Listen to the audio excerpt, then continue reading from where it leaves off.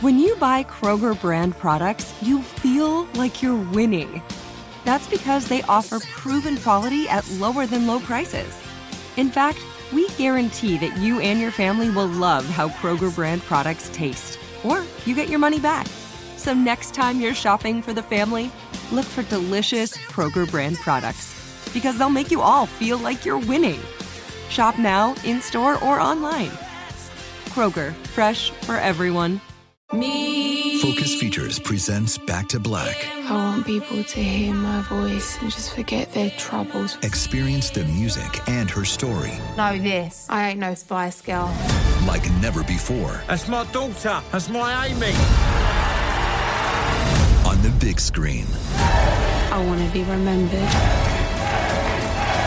for just being me. Amy Winehouse, Back to Black, directed by Sam Taylor Johnson. Rated R, under 17, not a minute without parent. Only in theaters May 17th. You know you've got a comeback in you. When you take the next step, you're going to make it count. For your career, for your family, for your life. You can earn a degree you're proud of with Purdue Global. Purdue Global is backed by Purdue University, one of the nation's most respected and innovative public universities. This is your chance. This is your opportunity. This is your comeback. Purdue Global, Purdue's online university for working adults. Start your comeback today at purdueglobal.edu. On the Bechdel cast, the questions asked if movies have women in them. Are all their discussions just boyfriends and husbands, or do they have individualism? The patriarchy's effing vast. Start changing it with the Bechdel cast. Hello and welcome to the Bechdel cast. Hi. My name's Jamie Loftus. My name's Caitlin Durante. This is our show. This is our podcast. About the betrayal of women. Did I say betrayal? Betrayal. Which I think... It's not too far off, depending on the movie. Most movies betray. Usually it's about the betrayal of women in movies. Anyways, this is the show. It's if it's your first time listening, hey, welcome. Welcome. If you like Gremlins, the movie we're discussing today, probably sorry in advance. Yes. Because we will be talking about both the portrayal of women in the movie and the betrayal of women in the movie. TFW, your dad breaks his neck being Santa. A problem we can all... That was nuts. That was a twist I totally forgot about. Well, we'll talk about it. Anyways, so we critique the portrayal of women in famous movies using the Bechdel test as a jumping off point, the Bechdel test being a media metric created by Alison Bechdel in the 1980s. Caitlin, what is it? I'm a fucking dummy. I forget. Well, first of all, Jamie, you're not a dummy, but I'm happy to remind you that the Bechdel test requires that a movie have two named female identifying characters in the narrative. They must speak to each other, and that conversation cannot be about men. Wouldn't you know it, a lot of movies do not pass this very simple test. It is a very low bar. Shucks. I know. But whoa, that was then wow.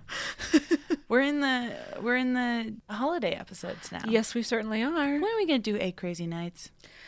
You know what? We should, because there are very few movies about Hanukkah or any other, which is going to be one of my talking points, but there's so many Christmas movies and so few holiday movies that are representative of any other major religion. I genuinely think we should do I love 8 Crazy Nights. I've never seen it. There's so much wrong with it. I mean, it's kind of a nightmare, but it's nicer to have to see Adam Sandler as a cartoon.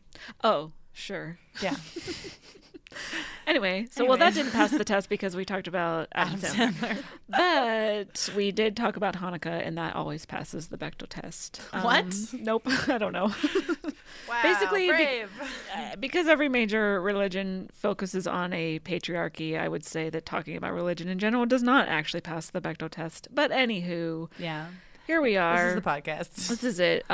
Should we just introduce our guest? Yeah, I'm psyched to have her. Oh my gosh. Our guest today, she is a TV writer, a comedian, and the co-creator and a voice on the podcast Mission to Zix, Moujan Zolfaghari. Hello, happy to be here. Thank you so much. Hi. That went too high. Hi. So excited. just like a gremlin.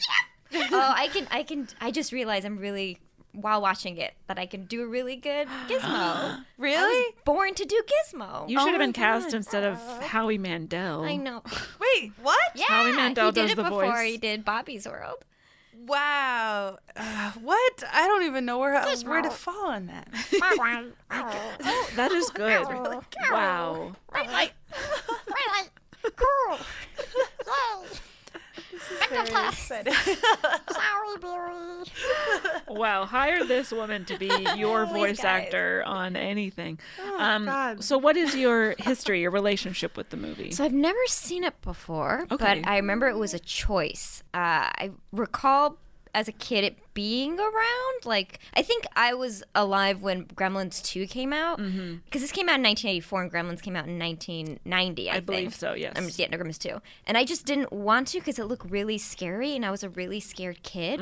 In fact, I think around that time when Gremlins 2 came out, it was like going to be at a birthday party. We're going to watch it, but we were also watching Brave Little Toaster and that freaked me out. And so I called home and like told my mom I wanted to go home. And that was the movie that got me away from sleepovers. But I couldn't tell my mom because I'm from an immigrant Persian family and my mom did not approve or understand the idea of sleepovers. Like, why would you send your kid to be at a person's house where adults drink beer and they have dogs?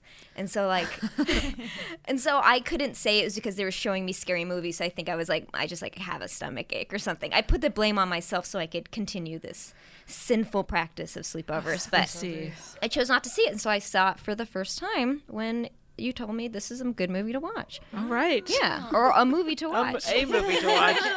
Yes. This has been a popular request for 3 holiday seasons running now, and so we buckled. Yeah. And Caitlin, what's your history with this movie? Well, I did not see it for the first time until fairly recently as well. I think I probably watched it maybe 3 years ago. Like, this is not a movie. This is the type of movie that I probably would have grown up with under other circumstances because, like, I would place this in the camp of, like, Back to the Future, The Goonies, like Indiana Jones, like that camp of just like iconic 80s movies. But for some reason, this just like wasn't in my household. So I didn't grow up with it. I have no sentimental attachment to it.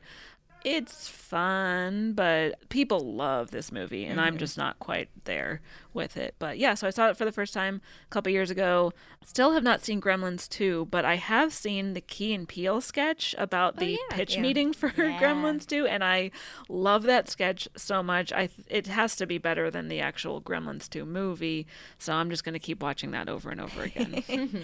But yeah, what's your history, Jamie? Also didn't grow up with it. I think my mom's reasoning at the time was that it was too violent, and watching it now, I'm like, not wrong. It is extremely violent. Yeah, it was PG when it came out, but that was before there was PG-13, I think. I think this was one of 2 movies that ushered in the PG-13 rating, this and Temple of Doom. Because there are many murders and the Gremlins, I mean, including those of the Gremlins, there's human murders and then a lot of vicious The Gremlins die in very violent ways. They're exploded. The microwave thing, I was like, if I saw the microwave scene when I was a kid, I would have been traumatized. Yeah. And the last gremlin who just wouldn't die, and they just showed his melt esophagus, him to and just he was still alive. My And God. like, yeah, for that children, would what have really... a treat! What a treat! Yeah, I didn't grow up with it, and I don't think anyone in my family had a particular attachment to it. So I saw it for the first time a couple years ago, and then rewatched it twice for this because there's just like there's so much going on in this movie. It's even like genre-wise, you're like, what? Who is this for exactly? Like, it's apparently it was for I mean, it was a very successful. Let's see. Yeah, an $11 million budget, and it made $150 million back. But That's then Spielberg produce results. Yeah. It's wild. Okay, so getting into it, it is not surprising that this movie was written, produced, and directed by all men, and all white men as well. You know, it almost goes without saying because it's a movie made in the 1980s. Right. But boy, does that show. This is an early Chris Columbus joint. How old was Chris? He wrote He was the 24, and it was an NYU. It was an NYU, and he was actually, this is a spec script. He wasn't intending it to be written. No kidding. But Well, what a treat to be Chris Columbus. yeah, and actually the film, I think it's like maybe the film draft or one of the drafts before Spielberg got his hands on it was even more. Like, yes, I read that it horrific. was really gruesome, Yeah. and Spielberg was like, "Let's dial this back so that we can show it to a broader audience." Spielberg tries to get a lot of guys to dial back during this time with varying degrees of success. For more, go to our Indiana Jones episode where he tries to talk George Lucas out of making Indiana Jones a rapist and fails. So, complicit. Right. So, shall I do the recap? Yeah, let's go for it. Okay, so Gremlins. We open with a guy going into a store in Chinatown. It's the holiday season. We're not sure what city or area of the country this is in. It's very foggy. It reminded me of the LA that is, what is that movie that I hate with Harrison Ford? Blade Runner. Blade Runner. Oh, Yeah, yes. it looks like. Oh, right, the start of it, yeah. Yeah, like the foggy Chinatown, blueness, the of neon it all. lights, and Yeah. I was like, oh, I hate that. I hate Blade Runner. That's how I started. the low key racism that's about to happen. Oh Yeah, boy. yeah. Yep, we'll get there. So so he goes into Chinatown in whatever city that they're in, somewhere where it snows. And he sees a creature called Mogwai. But we don't see this creature yet as the audience. But he's like, this will make a perfect gift for my son.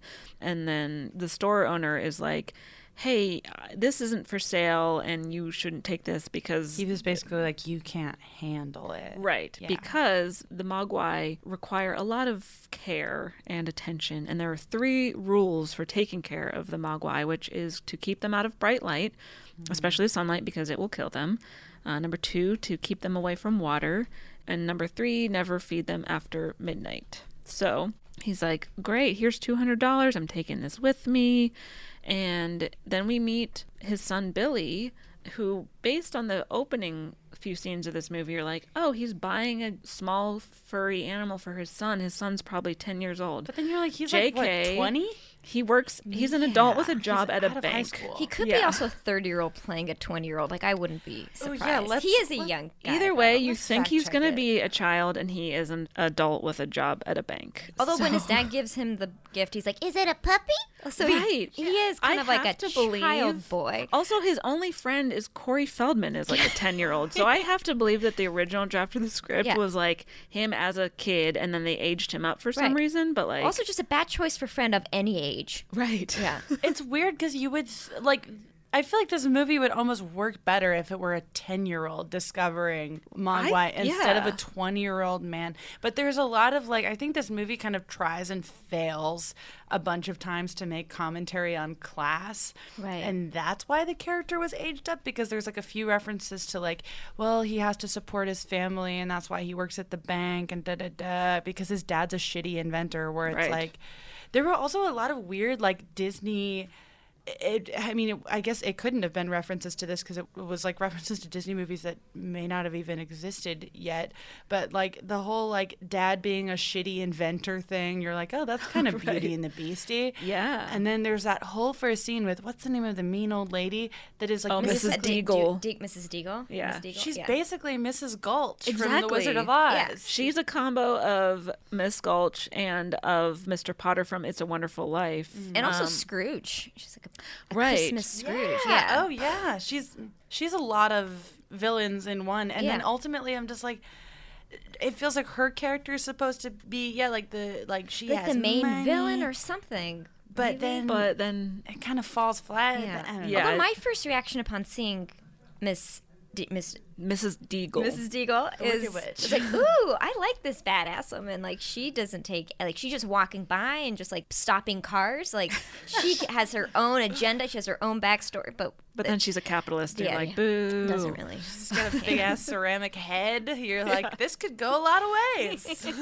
She's killing dogs. I mean, we'll Right. get there. So Billy works at a Describes bank. He killing has a dogs dog, so and then much. there's also a woman there named Kate who works at the bank and is friends with Billy. And then Mrs. Deagle comes in, and she's so much Miss Gulch that she's basically like, I'll get you, my pretty, and your little dog, too. She literally tries. She's like, except she goes a step further and describes how she would kill the dog. Right. But in her defense, like, the dog ruined, like, a precious, like, ornament of a ceramic. Like, probably she saved money. Like, we don't know the backstory, but this vicious dog came and destroyed it. This beautiful thing she had. Maybe it's the last thing her dead husband gave her. And, like, this dude brings his dog to work? I mean, come on. That's true. Is You there a shouldn't bring your dog to work to policy? A bank necessarily. Yeah, There is here at House That place of Works. Hey, business. Anderson, Sophie's dog. Right, but they Anyway. probably had an agreement. Yeah, right. I feel like at the bank, maybe I'm being a stiff by being like, don't bring your dog to the bank, but I feel perhaps don't. Banks are, they're not necessarily a dog-friendly It's environment. hell. Dogs don't belong there. Yeah, dogs need to be in happy places. Yeah. Okay, so we meet Billy and Kate and Mrs. Deagle, and then the man from the beginning gives the Mogwai to Billy for Christmas, and he's cute, he's furry, his name is Gizmo, he likes to sing. And then Billy's friend Pete, which is Corey Feldman's character, comes over and meets Gizmo. His friend is a 10-year-old. Yes. Who's dressed as a Christmas tree for most of the movie. And he accidentally spills a jar of water on Gizmo, and then these little, like, fur balls burst out of his body, and then they grow into other Mogwai. So we find out that they multiply when they come in contact with water. Right. But the new Mogwai are not like Gizmo. They're a little bit more rambunctious, and there's one with a stripe on his head, and he's like their leader. And then Billy wakes up and his dog Barney is like hanging outside, tangled in like Christmas lights, and he thinks it was Mrs. Deagle, but it's like, maybe it was the Mogwai. We don't know. And then he takes one of them to school, and one of his, like, I guess, former teachers runs some tests on it. Oh, right, because he's not, it's weird that he would just go to the high school Right, if he's a 'cause man. He's a man, yeah. Right.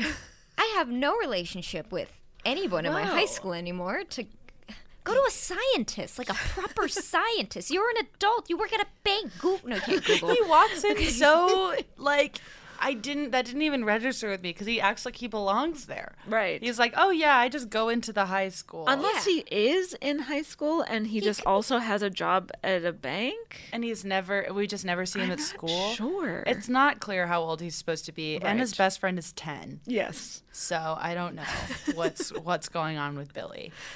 So then Billy feeds the other Mogwai, and he wakes up and they've transformed. They're in this like cocoon phase now, and he's like, wait a minute, I didn't feed them after midnight, but turns out he did because they like cut the cord to his alarm clock and they tricked him so that they would be fed after midnight. And then these like egg cocoon things hatch, and born are these scary, creepy, violent gremlins.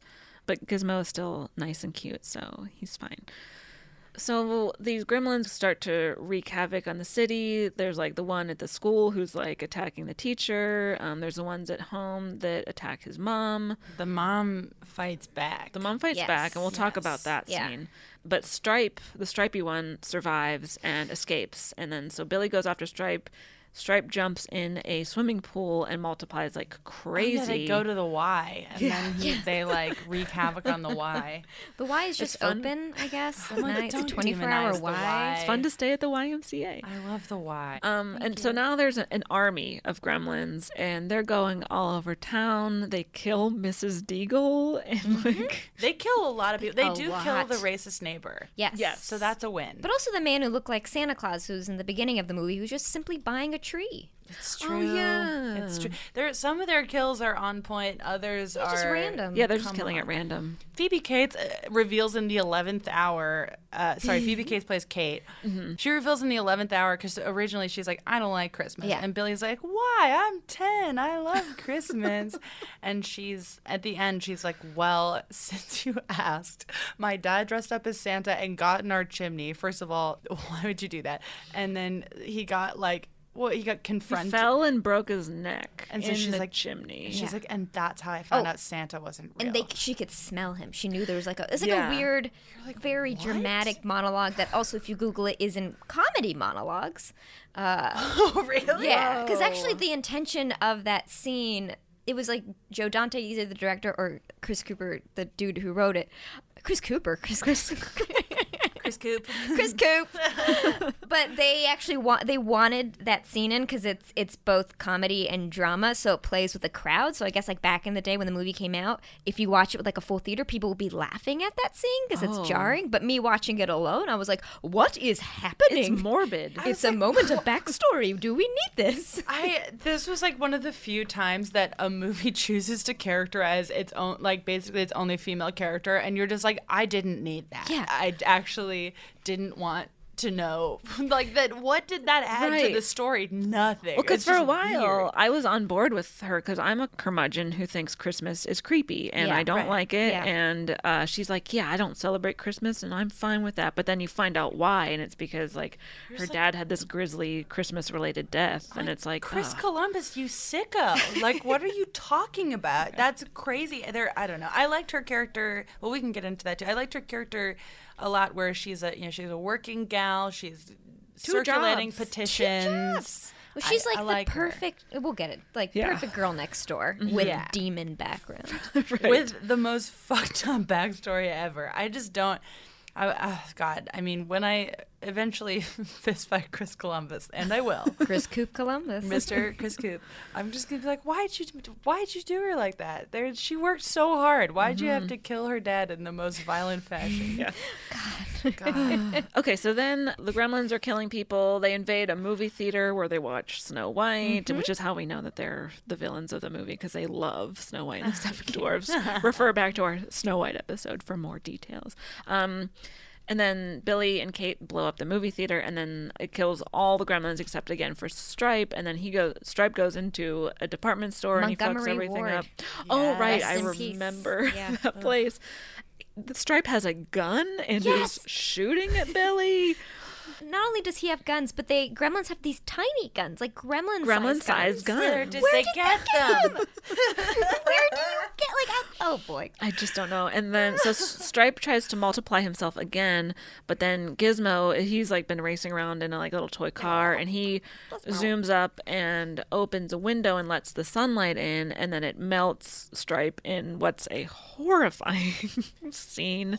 Yeah. It's really disgusting. And then the bad Gremlins have been defeated, and then at the end of the movie, the Chinese store owner comes back and he's like, you messed up, you white people. I'm taking Gizmo back because you don't know how to do anything. And the dad's just like, oh man, sorry. Yeah. Whoops, didn't think that would happen. Oh boy.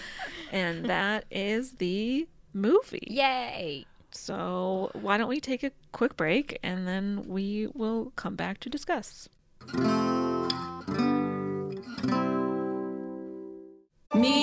Focus Features presents Back to Black. I want people to hear my voice and just forget their troubles. Experience the music and her story Know this. I ain't no Spice Girl. like never before. That's my daughter. That's my Amy. On the big screen. I want to be remembered for just being me. Amy Winehouse, Back to Black, directed by Sam Taylor Johnson. Rated R, under 17, not a minute without parent. Only in theaters May 17th. Hey girlfriends, it's me, Carol Fisher. I'm so excited to tell you about the brand new series of The Girlfriends. In season 1, we told you about the murder of Gail Katz at the hands of my ex-boyfriend Bob. At one point, a woman's torso washed up on Staten Island and was misidentified as Gail. She spent 9 years in Gail's grave, and then she just disappeared. It's almost like it's become this moral obligation to find her. And that's what we're going to do. Find this missing girlfriend and tell her story. With the help of some of your favorite girlfriends from season 1, like my producer, Anna. Oh my God. My friend, Dr. Mindy Shapiro. Hi, it's Dr. Shapiro, and I'd like to speak with the deputy medical examiner. And of course, Gail's sister, Elaine Katz. Having no closure, it kills you. Join us as we try to solve a 35-year-old cold case. It's not going to be easy, but it's going to be one hell of a ride. What? I can't believe this. Listen to season 2 of The Girlfriends, Our Lost Sister on the iHeartRadio app, Apple Podcasts, or wherever you get your podcasts.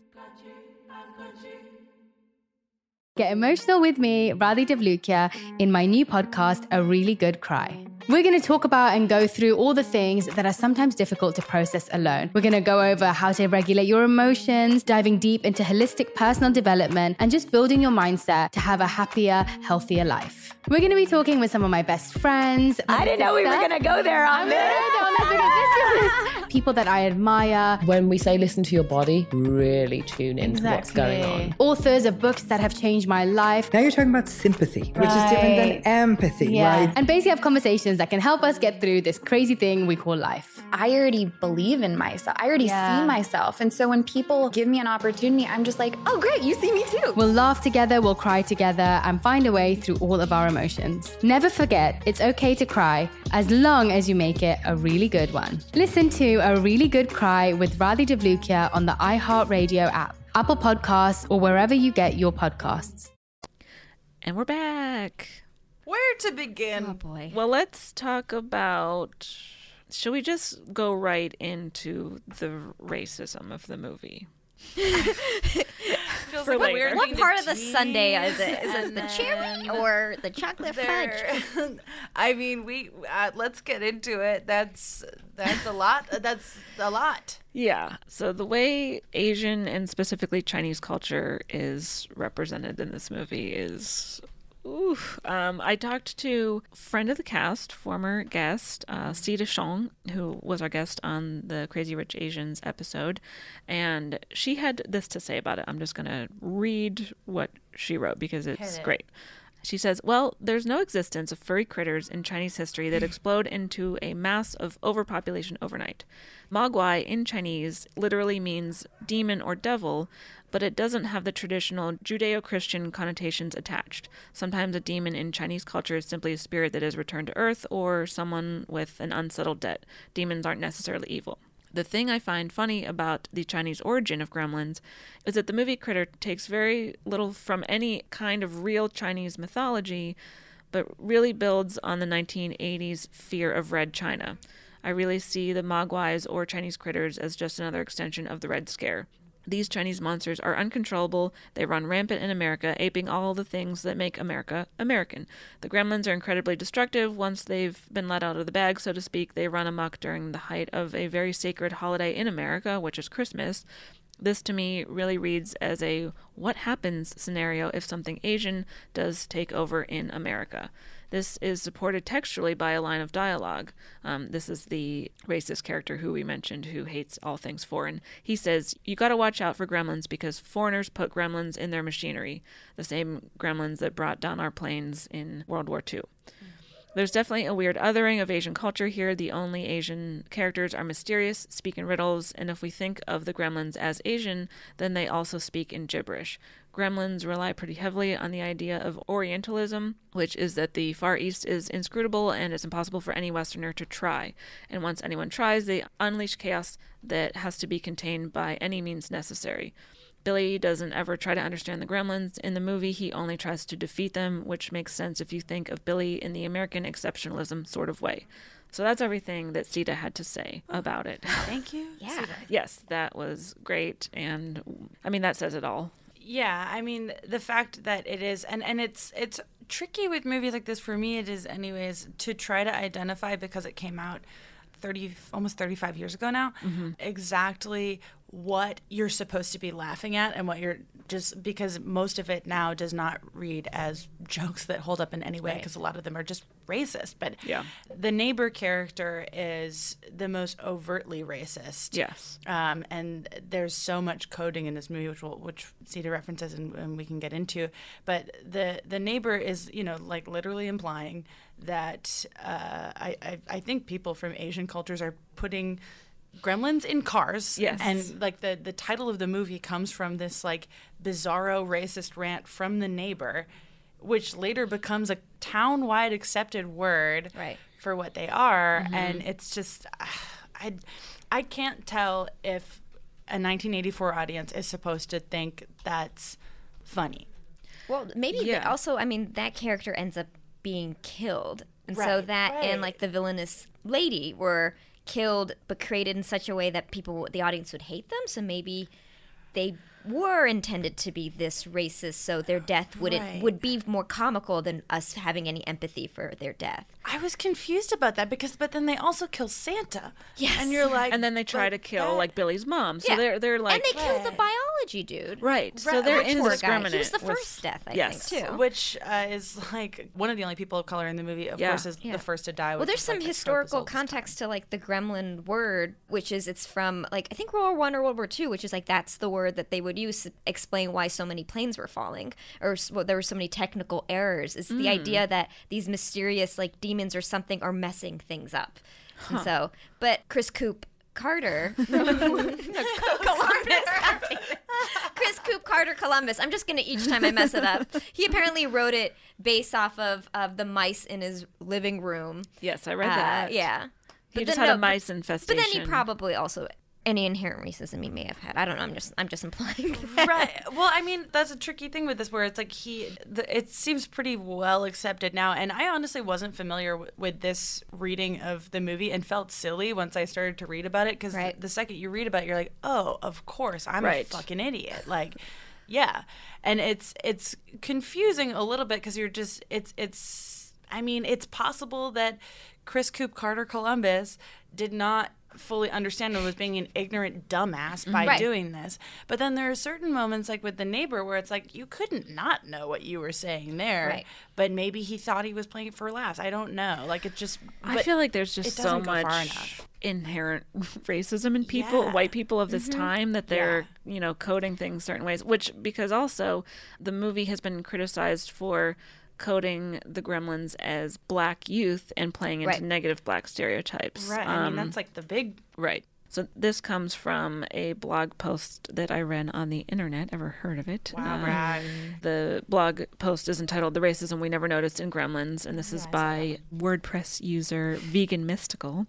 Says, in Ceramic Uncles and Celluloid Mammies, Patricia Turner writes that the Gremlins, quote, reflect negative African-American stereotypes in their dress and behavior. They are shown devouring fried chicken with their hands, listening to black music, breakdancing, and wearing sunglasses after dark, and newsboy caps, a style common among African-American males in the 1980s.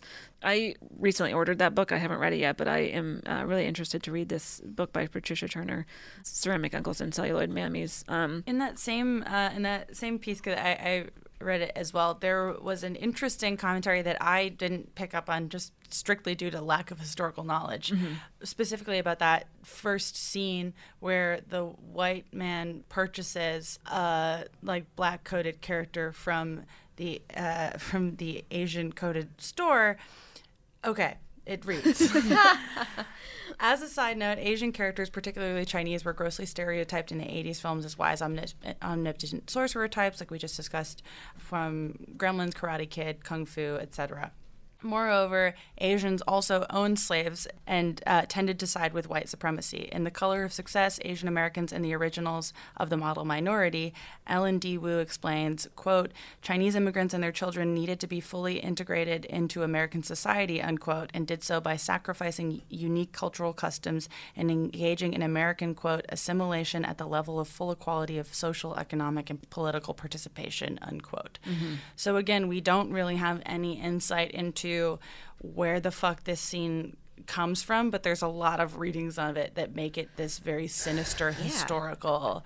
Yeah, I wonder if 24-year-old Chris Carter Cooper Columbus intended this. You can't find the thing I find most frustrating is you can't find any evidence that he has spoken about this in public or even considered it a legitimate criticism. Where it's like, if you wrote this in your 20s and you're an ignorant shit, then the absolute least you can do is cop to it later. Acknowledge it and be like, whoops, I fucked up. Yeah, I just thought it was like a cool thing to have like a mystical Asian dude selling a cute little furry animal without realizing the huge implications. Right. Like, because there were so many movies like this with directors who are alive, well, and still working at a very high level. And the very, very fucking least you can do is acknowledge that you were either being outwardly hateful or were really copping to these gigantic, ignorant blind spots. Yes. So,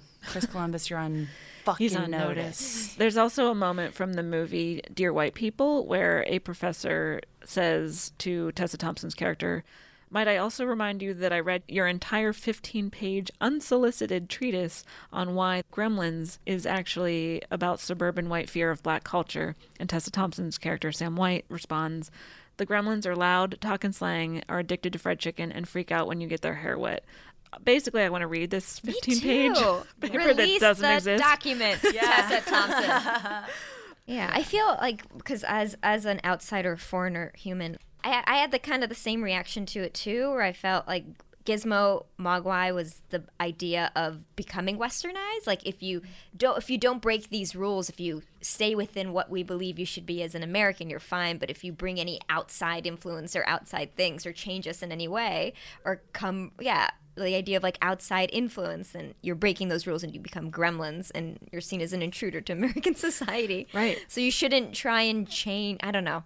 So yeah, for sure. I had like an adverse reaction to it, but Gizmo was so cute. So. Gizmo, and it's frustrating because like Gizmo's like whatever, the cutie that everyone remembers from the movie, but it's like you just sort of see in that character a level of like just complicitness and willingness to play ball with the problematic white protagonist of the movie. And Spielberg actually wanted to keep Gizmo in the whole movie. Originally, Gizmo turns into a gremlin, but Spielberg's like, we need like a pal. We need like a fun little side character that we're reminded of how cute everything is. Gotta and keep sell the lunch kids boxes. engaged. Yeah. It worked. It did.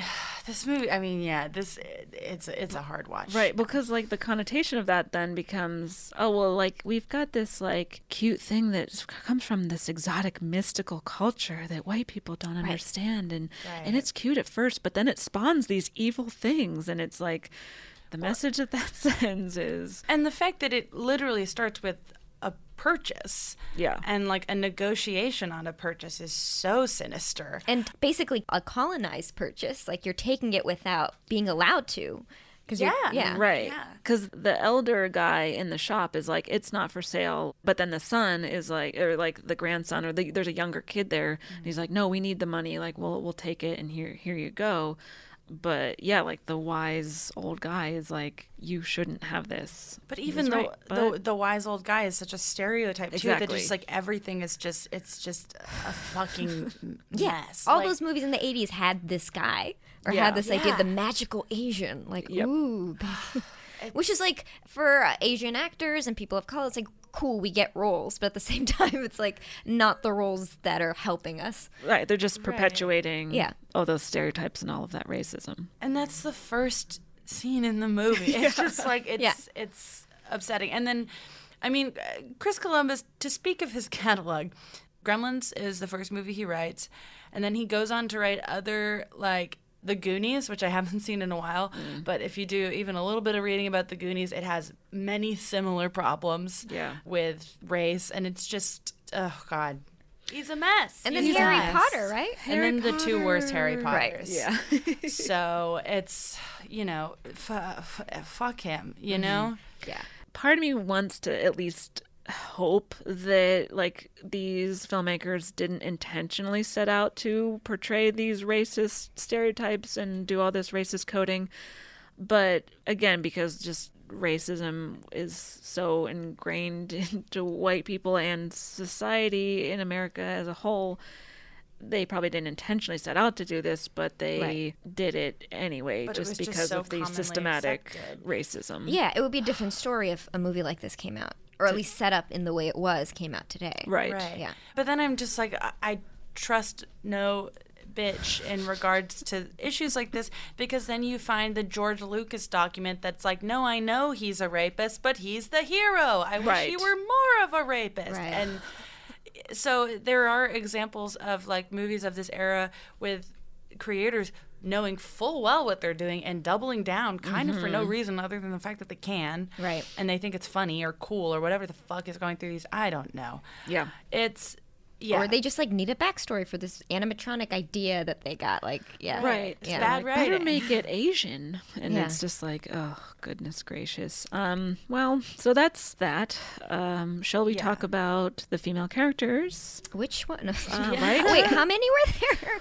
Well, there's two or three. We've got Miss Gulch. Miss Gulch. We've got the mom, and we've got Kate. Oh, there's also The one that Miss Deagle talks to in the beginning of the movie. Yeah. She's on screen for that one scene, and we'll talk about that later whenever we discuss whether or not the movie passes the Bechdel test. But, okay, so let's start with Kate. I would argue that she is an example of a female character in a movie that you can remove from the script and the movie is virtually unchanged. Right. I agree. The story would play out basically the same exact way because there's nothing that she does that advances the story or changes the direction of the story. She's basically a sidekick to Billy who does nothing. So Could you take Billy out of the movie also? Like, this whole, like, I don't know. This is like a weird, not to give, I know we're talking about Kate now, but there's like all this, getting back to sort of like the failed class commentary of this is, I mean, I don't think this movie even remotely meant to make this point, but it's like, oh yeah, like very often all white communities that are middle class can be very racist.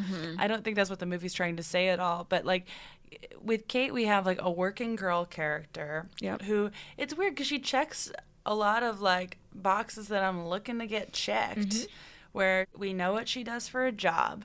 We know she feels strongly about at least two things, which is that she does not like Christmas and she would like to save this bar. Yes. Unfortunately, we know a little bit about her back history, which is the worst thing I've ever heard in my entire life. But you're totally right. She can be removed very easily. It's confusing to me that we do know so much about her given how little impact she has on the plot. Right. And then she is essentially there to serve as the romantic interest for Billy. Someone needs to get a little kiss at the end. Right. So I wanted to talk a little bit about that because they are colleagues and friends at the beginning of the movie. Somewhere I'd say around halfway through, Billy asks Kate out on a date, and a scene that I think is fairly well handled because he's clear about his intentions. Yeah, and you don't hear people ask for dates. Right, but he literally says, hey, if you're not doing anything this Thursday, I was wondering if you'd like to go on a date with me. Like, the language that's used there, I appreciate because I can't tell you how many times a guy's been like, hey, do you like want to hang out sometime? And it's like, okay, in what context? What do you mean? And then he's like, I don't know. It's just like whatever. Like, we just hang out. And it's like, okay, are you asking me out on a date? I need to know this. And it's remarkable. It's been a year. I don't understand what's happening right now. And they're like, I don't understand why you're asking me to define something. Like, we live together, okay? We have a child. We're married. I don't understand. Are we in a relationship? We're married. I don't. There's so many examples of like already being in the middle of a meal and then being like, oh my God, this is a date to this person. No. Right. Oh, yeah. Yeah. Or so I don't know. Just anyone who's asking anyone else for a date, be clear about your intentions. A point for Billy. But Billy, also be clear about your age. Be like, I like to go on a date. I am also blank years old. I am 10. Is that okay? I'm 10. I work at a bank. Are you 10? Are you 20? Are you 30? We don't know. I'm like the movie Jack also. I'm Benjamin Button. And then she says, he asks her out for a date. She says, I'd love to. And he's like, okay, yeah, that's great. We can square away the details on the phone. And it's just like, okay, I appreciated how that happened. It was cute. But then later on, they're fighting the Gremlins in the department store. And then he just like out of nowhere kisses her. Like there was no lead up to that, I feel like. He does say like, go look for lights. And then they kiss. Oh. So he gives her a task, and that gets everyone horned up. I simply cannot feel sexual feelings unless I'm given a job to do. A task. If I'm not caring for someone, am I relevant to the world? Well, speaking of care, so like after the battles have happened between, Billy and the Gremlins, Gizmo is there and like he gets kind of wrapped up and he's like, here, caregiver woman, take care of this thing while I go off and fight. So that was cute. Well, there's also, you know what? Let's take a break. Let's take a break and then we'll talk more. Very, very organic break take.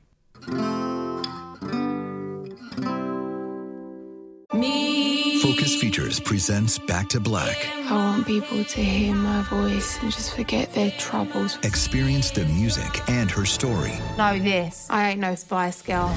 Like never before. That's my daughter. That's my Amy. On the big screen. I want to be remembered for just being me. Amy Winehouse, Back to Black, directed by Sam Taylor Johnson. Rated R, under 17, not admitted without parent. Only in theaters May 17th. Hey, girlfriends, it's me, Carol Fisher. I'm so excited to tell you about the brand new series of The Girlfriends. In season 1, we told you about the murder of Gail Katz at the hands of my ex-boyfriend, Bob. At one point, a woman's torso washed up on Staten Island and was misidentified as Gail. She spent 9 years in Gail's grave, and then she just disappeared. It's almost like it's become this moral obligation to find her. And that's what we're going to do. Find this missing girlfriend and tell her story. With the help of some of your favorite girlfriends from season 1, like my producer, Anna. Oh my God. My friend, Dr. Mindy Shapiro. Hi, it's Dr. Shapiro, and I'd like to speak with the deputy medical examiner. And of course, Gail's sister, Elaine Katz. Having no closure, it kills you. Join us as we try to solve a 35-year-old cold case. It's not going to be easy, but it's going to be one hell of a ride. What? I can't believe this. Listen to season 2 of The Girlfriends, Our Lost Sister on the iHeartRadio app, Apple Podcasts, or wherever you get your podcasts. Get emotional with me, Radhi Devlukia, in my new podcast, A Really Good Cry. We're going to talk about and go through all the things that are sometimes difficult to process alone. We're going to go over how to regulate your emotions, diving deep into holistic personal development, and just building your mindset to have a happier, healthier life. We're going to be talking with some of my best friends. I didn't know we were going to go there on this. People that I admire. When we say listen to your body, really tune into what's going on. Authors of books that have changed my life. Now you're talking about sympathy, which is different than empathy, right? And basically have conversations that can help us get through this crazy thing we call life. I already believe in myself. I already see myself. And so when people give me an opportunity, I'm just like, oh, great, you see me too. We'll laugh together, we'll cry together, and find a way through all of our emotions. Never forget, it's okay to cry, as long as you make it a really good one. Listen to A Really Good Cry with Radhi Devlukia on the iHeartRadio app, Apple Podcasts, or wherever you get your podcasts. And we're back. I'm sorry, I just snowplowed you. People do die via snowplow in this movie. No, that's true. So yeah, she's exists in the story to basically be the cute girl that Billy likes and serves really no other function. We're talking about Kate. Yes, Kate. Yeah, she's like the perfect girl next door who is just always there for him whenever he needs him. And in all these movies too, it's just like the white male geeky nerd savior who gets the hottest girl in town or the only girl in town. I don't know. Right. That's like, at least it's not as bad as a John Hughes movie, but it's still like, really? Billy has no skills. He is a nice boy. He's not like we don't know his demon backstory. Right. He's only 10 years old. Except that he's 10, and that's really what he hasn't said yet. Right. Unlike a lot of male heroes in movies, especially from this era, but also still today, they carry so much like toxic masculinity and machismo, and Billy, to this movie's credit, is not like that. No, he has no skill except he can draw comics. He draws, and he counts money at his bank job. Hey, neither's a crime. Yeah, and he hangs out with little Corey Feldman, which is actually a con. It's a con. It's a crime. Crime. We're not sure how old he is. Right. I just wanted to point out in regards to the mom scene. We don't know a lot about the mom other than she's a mom, and so we see her. She be cooking a lot. She's supporting her mediocre husband. She's very supportive in a way that's like there's something going on. Like she's like the most supportive person. Yeah. Like, honey, I'm like, this thing is broke. She's like, oh, don't worry, honey. That sounds great. Here's your dad's another invention he made. Like, I feel like if she just said it, if she acted it out in just like a little slighter, more annoyed way, we totally get the backstory of this family. I'm like, let's see her without Xanax and see like what happens. But I feel for her because I'm like, your husband is a dud, dude. He can't even crack an egg. He's a dork loser. He seems to be hemorrhaging money by pursuing his dreams. And by dropping $200 on these mystical pets. Just to get a gift that he didn't consult his wife about. Like, he just assumed she would also be okay with this Mogwai furry character being in the house, an unknown species that we don't understand how it is to take care of. You're just assuming your son's going to take care of it. A manual with scary sounding rules. Like, take care of it when your son's at the bank and also high school or elementary school. Like, you don't know. There's the or college or grad school. This is a great time to mention that I do have a master's degree in screenwriting from Boston University. But anyway, don't encourage her. The mom. What I wanted to talk about was the mom fighting scene. This is a very typical scene of this era, but also kind of still of almost any era where, you know, it's like a woman is fighting. Yep. And she's defending herself, and she is to some extent victorious, even though she ultimately needs to be rescued. Right. And is immediately handed off to a man and is like, she's give her literally just handed up, like shoved into a man. And then bye mom, rest of movie. But the thing we've talked about a lot on this show is the only weapons she has are domestic weapons. She's only allowed to defend herself she has a knife, but it's one she was just using to cook. She like kills him using a blender. She kills him using a microwave. Like, they're every way she has to defend herself, as impressive as it looks and is, are domestic tools. And also, when you take in the whole racial issue with this whole movie, it's a domestic white woman absolutely slaughtering a bunch of coded white characters. So that is actually not as triumphant, and it's a mess. It's not good.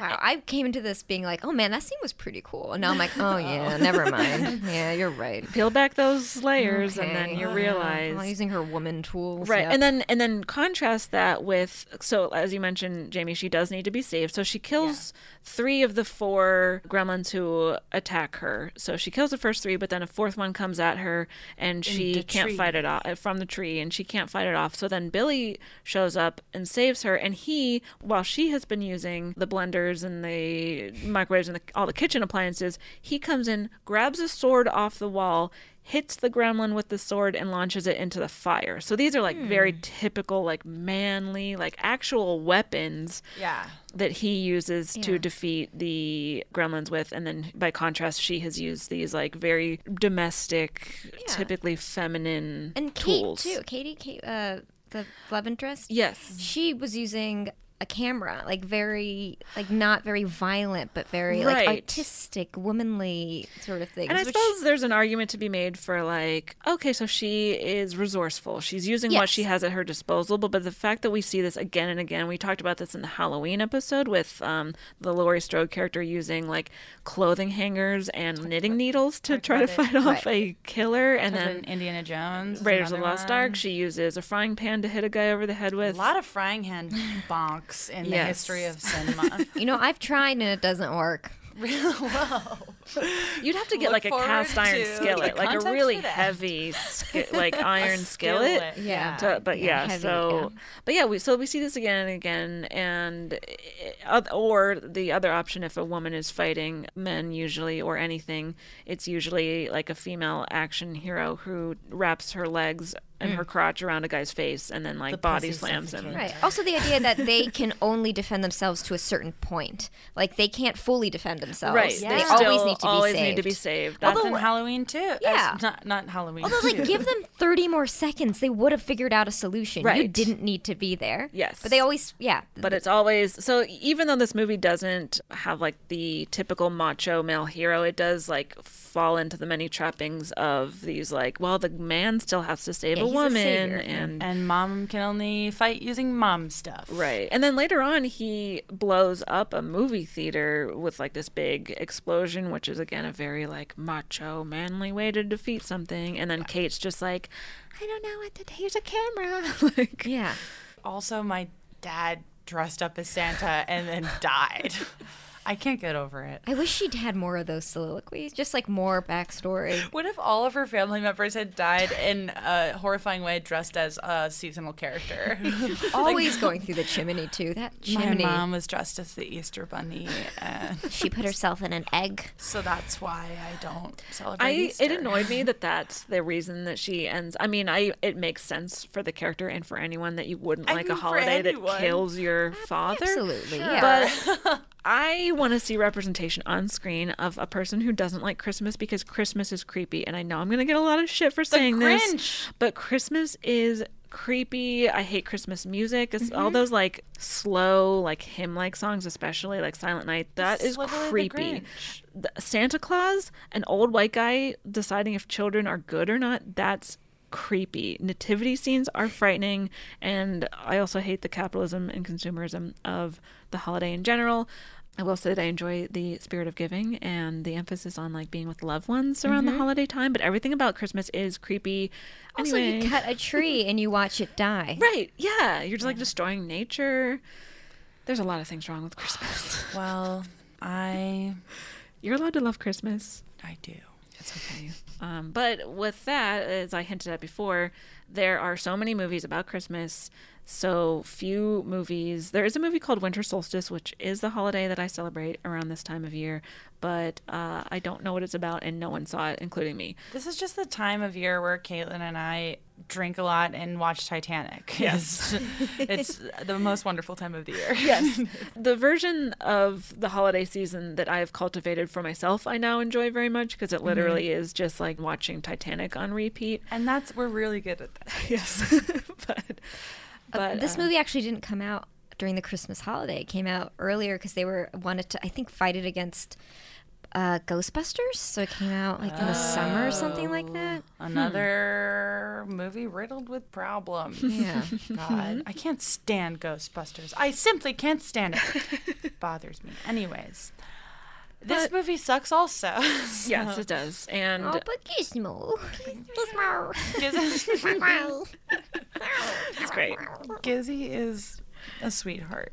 But my point is, let's see more movies and stories about holidays that are celebrated usually by marginalized people because they are Muslim or they are Jewish or do the way my family did, which is I forced Christmas upon my family because I didn't want to be the one kid in my town, Irish Catholic town, who didn't do it. Yeah, and that sucks that you felt you had to do that, but that is a very common thing. Yeah, and then there is one Christmas where my parents totally got into it. Like we would decorate our house top to bottom, Christmas decorations, and we would have Latter-day Saint solicitors always come to our door. And one time they came to our door and they're like, "Do you believe in Jesus?" And my mom had like a Christmas brooch. There's like a tree behind her, presents, Jesus, like a placard or whatever. And she's like, no, we don't know what that is. And she just closed the door.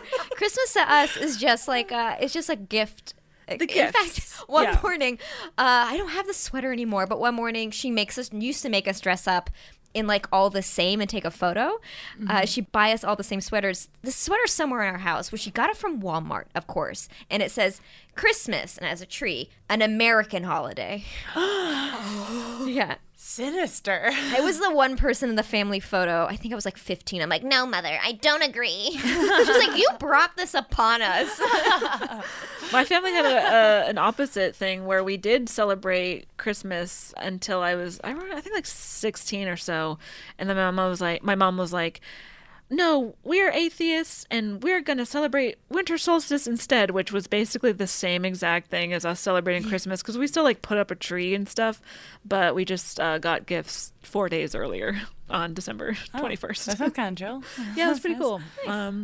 Did anyone have any other final thoughts about the film Gremlins? I wanted to say one last thing about, and this is, for us is kind of, an obvious point, but Miss Deagle, just of the three female characters, making one the shrewiest shrew who's ever shrewd, is like... It's an easy choice that they certainly did make. This movie makes every easy choice. Did you guys notice that one of the gremlins in the bar scene was wearing her red wig? Because after they killed her, because she wasn't wearing a wig in that scene, she was like all natural out. They killed her and I assume perused her clothes and was wearing their clothes. So I think the clothes they're wearing in the bar scene and then later in the cinema are the clothes of the people they've murdered. Maybe that's where they got the tiny gun. Think about it. I have like a big thought that came as I was watching it. So at this point, nothing is canon that's happened in Gremlins 2. I understand Gremlins 2, it's more justified or it's explained, but we don't know the gender of what a Mogwai is or like what a gremlin is. It's just like a gender neutral thing. And so we're assuming they're males because we just assume they're males. Howie Mandel. Yeah, Gizmo is referred to. They use he pronouns. Okay, they do. Yes. Okay, but also they're making it because how do they know? Yeah, how do they know? Right. Well, gender doesn't apply to animals like it does to people. So, they do seem gendered as male, which is... And they're they're like person. They act like humans later on. But I know in the second movie there is a female gremlin, and she looks. Does she have a bow or something? She has like makeup on, and I don't know if she has breastises, but she might have breastises. According to the Key and Peele Gremlins 2 sketch that I love so much, Peele is going around the room, like the writer's room, and just like asking for pitches for gremlin types. And the one woman in the room says, "Could there be a female gremlin?" And Peele's character responds, "Lipstick, boobies, bitch, you had me at little gremlin for JJ." And then he later says, "That's why we need a woman in the writer's room." Brave. Wow. So I have not seen Gremlins 2. I don't know how that female, quote-unquote, gremlin is stylized, but I'd have to imagine that it's very, like, egregiously, like, she's got a pink bow or she has boobs. They totally Miss Pac-Man her, yeah. Oh God! So Also, just in general, when they got the 3 rules in the beginning, and this is just not even it's just like a general note about the whole movie.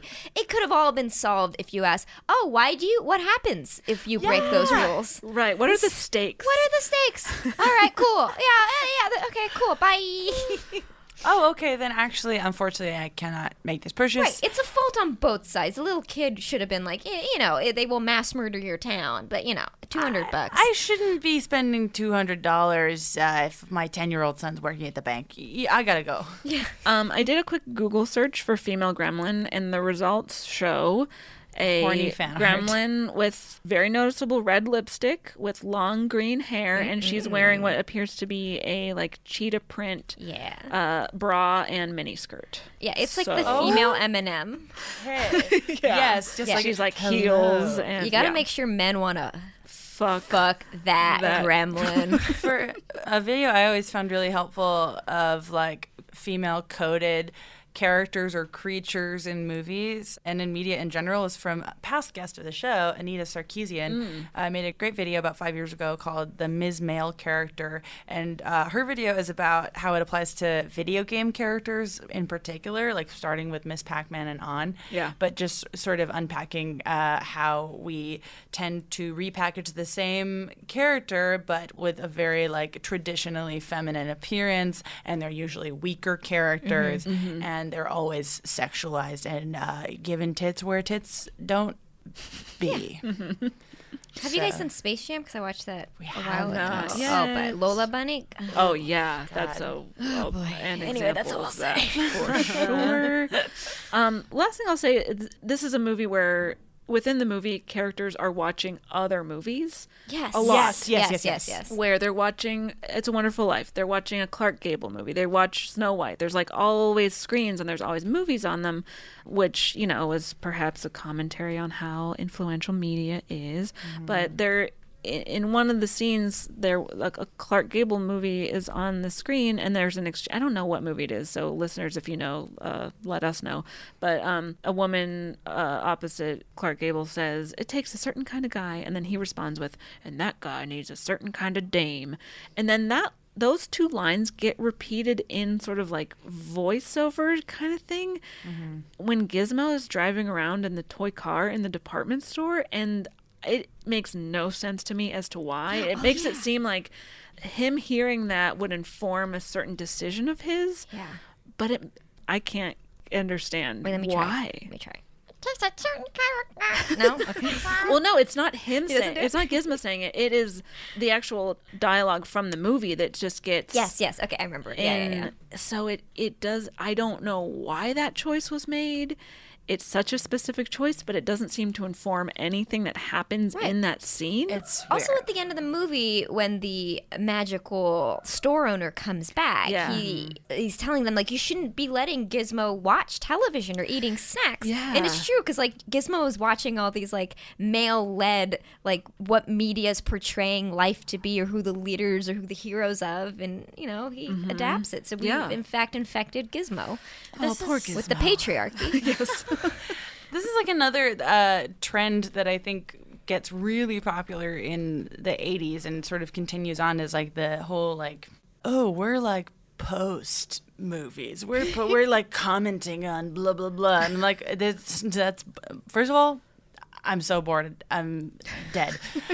But like they show so much other stuff, but they don't really comment on it other than like, It's a Wonderful Life. That was a happy movie. Anyways, this one's fucked up. So here's the movie. Like right.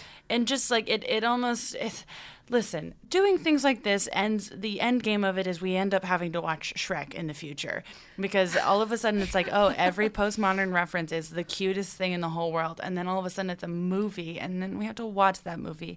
The Clark Gable movie I'm seeing was called To Please a Lady. Oh, wow. There's also... Who knows better than Clark Gable? And then Invasion of the Body Snatchers. Oh, right, that was one. That's when the gremlin cocoons are hatching. I took note of the first movie that was on the awning of the movie theater. It was A Boy's Life. Yeah. And then it was... Which is a movie that happened later on in life. Like, it's a fake movie at that point, but later it's a movie with, I think... Whoa. Leonardo DiCaprio or something. Oh. And Robert De Niro. Well, this is a maybe? great time to bring up Titanic then. Wow, Jeez. There it is. And then Snow White. Snow White. About a sleeping woman. I think Alfred Molina refused to participate in this movie. He read the script. He's just like, there's no parts for him. Riddled with it. This is riddled with He was originally problems. the voice of Gizmo. He was, yes.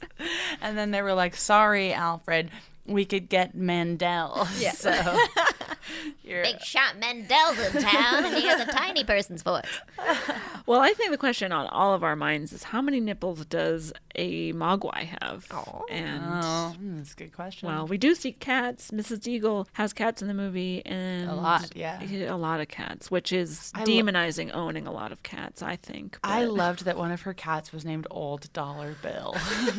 She has one thing on her mind, baby. That's true. Get that money, girl. Oh, I want to name a cat Dollar Bill and wait for it to get old. Oh, gosh. Does anyone have anything else? Honestly, I will watch Gremlins 2 now. I kind of want to. Because that's the one everyone talks about more, I feel. Because it's just like there's like a bat gremlin, there's a spider gremlin, Yeah, there's all all a these... sexy female one. Yeah. And Gizmo dances. Gizmo dances? Yeah, he dances. Well, that does sound fun. Yeah, I'll probably God see damn it. Well, what are you doing later, Jamie? Let's watch Gremlins 2. Okay. Sounds good. Should we determine whether or not this movie passes the Bechdel test? Sure. Okie dokie. Well, as you hinted at, Moujan, there is a scene between a character named Mrs. Harris and Mrs. Deagle. The exchange goes something along the lines of like, hey, my husband got another job and I've taken up sewing. And Mrs. Deagle's like, what are you saying? And she's like, well, we're not going to make any money for 2 weeks. So like, can you give us more time? And Mrs. Deagle says, the bank and I have the same purpose, to make money. And she's like, Dollar Bill needs to eat his food. Big fan of Mrs. Deagle. Mrs. Deagle. Mrs. Deagle stan. Mrs. Harris is like, but Mrs. Deagle, it's Christmas. And then she's like, well, now you know what to ask Santa for, don't you? Money.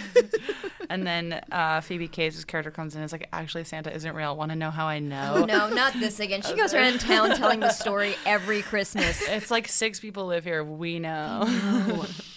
Okay, so Mrs. Harris's husband, Joe, does get mentioned in this scene, but you could possibly make the argument that there's like at least a 2-line exchange. Yes. Where, oh, the bank and I have the same purpose, to make money. Mrs. Deagle, it's Christmas. Although Christmas does have Christ in it, and Christ was a man. And then she also says Santa, who is also a man. And also, we don't know those characters' first names. I don't know if that matters. Well, she, under IMDb, is credited as Mrs. Joe Harris. Oh, Mrs. Joe Harris. Yeah, so she doesn't have her own name. So she's exclusively defined by the man she married. Sick. Okay. Awesome. Also, that scene ends on, again, like Chris Columbus, it seems like you're going for fucking something, but it was at the end, her son is like, I'm hungry. And she's like, me too. And you're just like, What? That's not resolved in the movie. No, but when he wrote, he's like, boom. He's like, I've seen It's a Wonderful Life. My movie's going to be just like that, but with monsters. And no resolution. This'll end poverty. Boom, Chris Columbus, Coop, Carter. Also, could you have is there a worse person to be named after? Oh, Christopher Columbus? Yeah. I mean, of course he makes racist movies. Right, of course. It's practically in his DNA. Unless I'm missing something, I think that's the only scene in which two women interact in the whole movie. Am I right? I went through it again and I couldn't find one. Yeah. So, and I'm gonna say this scene does not pass because one, we kind of know that character's name, but like she's defined as Mrs. Joe Harris, so like that's not great. We also only see her in that one scene, and then I think never again. Does it pass when Mrs. Deagle's talking to her cats? I was thinking that too. Well, they could be female cats. That was my only other question: is did the cats respond? Old Dollar Bill gives her some great advice. Yeah. Really opens up some discourse in the household. I'm going to say this is a no for me on passing the Bechdel test. I was back and forth, but ultimately a no as well. Yeah. God damn it. Chris Columbus. Shoot. Hey, let's rate the movie on our nipple scale. Okay. 0 to 5 nipples based on its portrayal of women. I'm going to give this a half nipple. Yeah. And maybe that's even being generous because I think it's probably for the scene where you do see the mom character being active and defending herself at least for a little bit. But again, she has to be saved. She's only using domestic appliances to fight. And then the Kate character really serves no function in the movie except to be the romantic interest of the male hero. The other main female character, who is the like pro-capitalist villain, she is so cartoonishly characterized that she's like basically not even a real person. Between that and the egregious racism of the movie is not good. So I'll give a half nipple, and that belongs to Gizmo, who I'm pretty sure does have a nipple in there somewhere. I'm going to go half nipple as well, for all the reasons you said, and also for going 15% of the way of writing a female character in Kate, where we, at very least, know that she has a job. We know a little bit about her. She is treated by her romantic interest generally respectfully, which is a little more than you would get in most movies of this time, especially considering this is like peak John Hughes. So everything, I don't know. The movie is like, I didn't like it. I didn't like it. But Gizmo's so cute. I know. And that's hard for me. Yeah. And so that's why it's there, though, to distract us. I know. Yeah. It's like, I want the lunchbox. It's like, why is the woman cropped out? Oh, Gizmo! You're like, oh, he's in a blankie. He has sunglasses. I did audibly go, oh, I know, when he was on the dartboard. You're like, I know. Oh, God. I Googled way too much. That scene is there because they were so angry.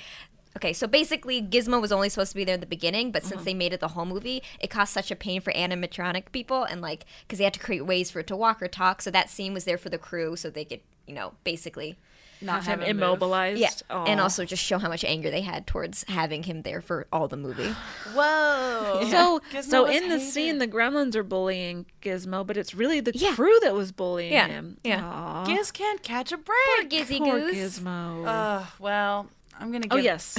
My nip goes to... Or my half nip goes to Giz as well. Okay. Yeah. I'll give, because so just watching this as like a piece of fluff without analyzing it or anything like that, just as a movie watcher, I enjoyed it. But the more I got into it, come on, why? No, I want to like this movie because Gizmo was so cute. But as for the portrayal specifically of women, I would give it like half. Yeah. Yeah, because they were there, but they weren't in part of the storyline, really. They could have disappeared. There's no point to them. Right. The mother was supportive and just locked in that house, and I think she was letting out maybe a lot of frustration during that scene where she was murdering all the gremlins. I like Arita, that scene where she's like, this is for all your stupid inventions. Yeah. Oh, really? Oh, I guess I have to destroy this to kill that one? Okay, whoops, I'm sorry that happens. This is not a cappuccino maker. It makes tar. You dumb husband. Oh, God, watching her have to choke that down, you're like, girl, let's go, Thelma and Louise. Let's get out of here. Get out of, you can go outside. And also, the wife of the MAGA guy, oh, yeah. She was also so supportive of him. Like, all the wives that were there were just like, yes, honey, of course, honey, definitely, honey. Oh, whatever you say, honey. I'm just going to stay in my little cave house and never see the light of day. No. He literally was the MAGA neighbor. And then they killed her, too. So she didn't get anything out of it.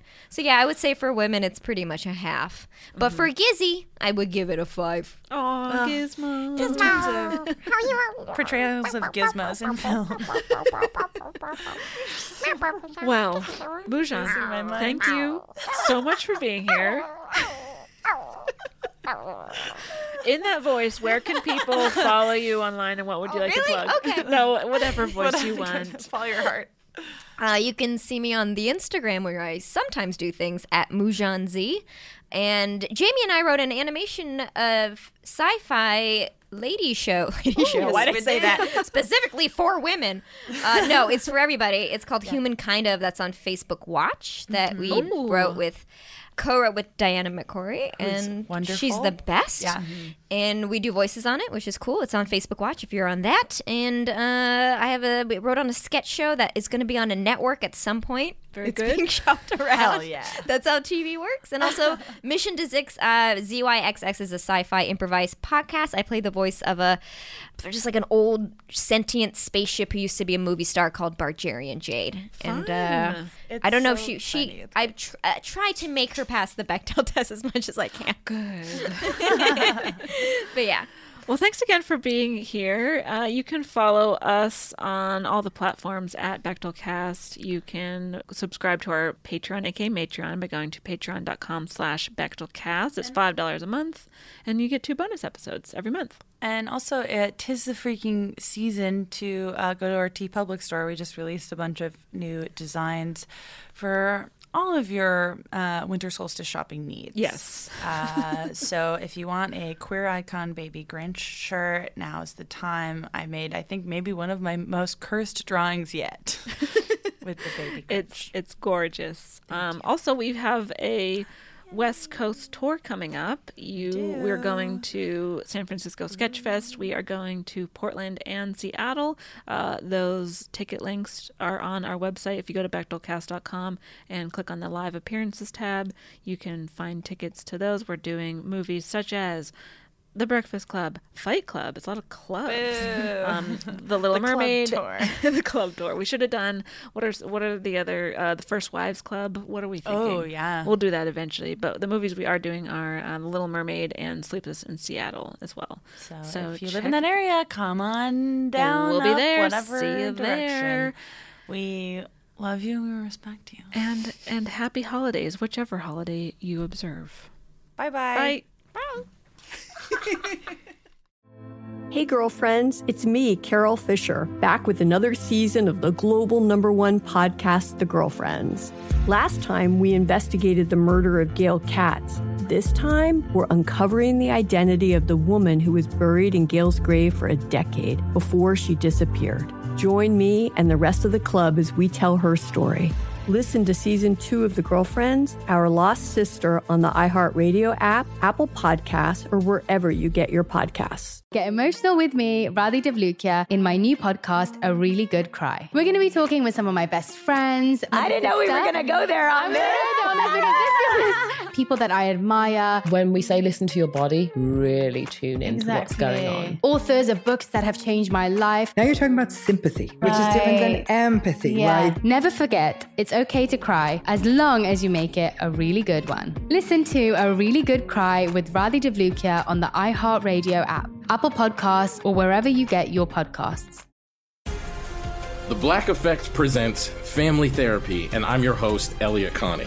Jay is the woman in this dynamic who is currently co-parenting 2 young boys with her former partner, David. David, he is a leader. He just don't want to leave me. But how do you lead a woman? How do you lead in a relationship? Like, what's the blueprint? David, you just asked the most important question.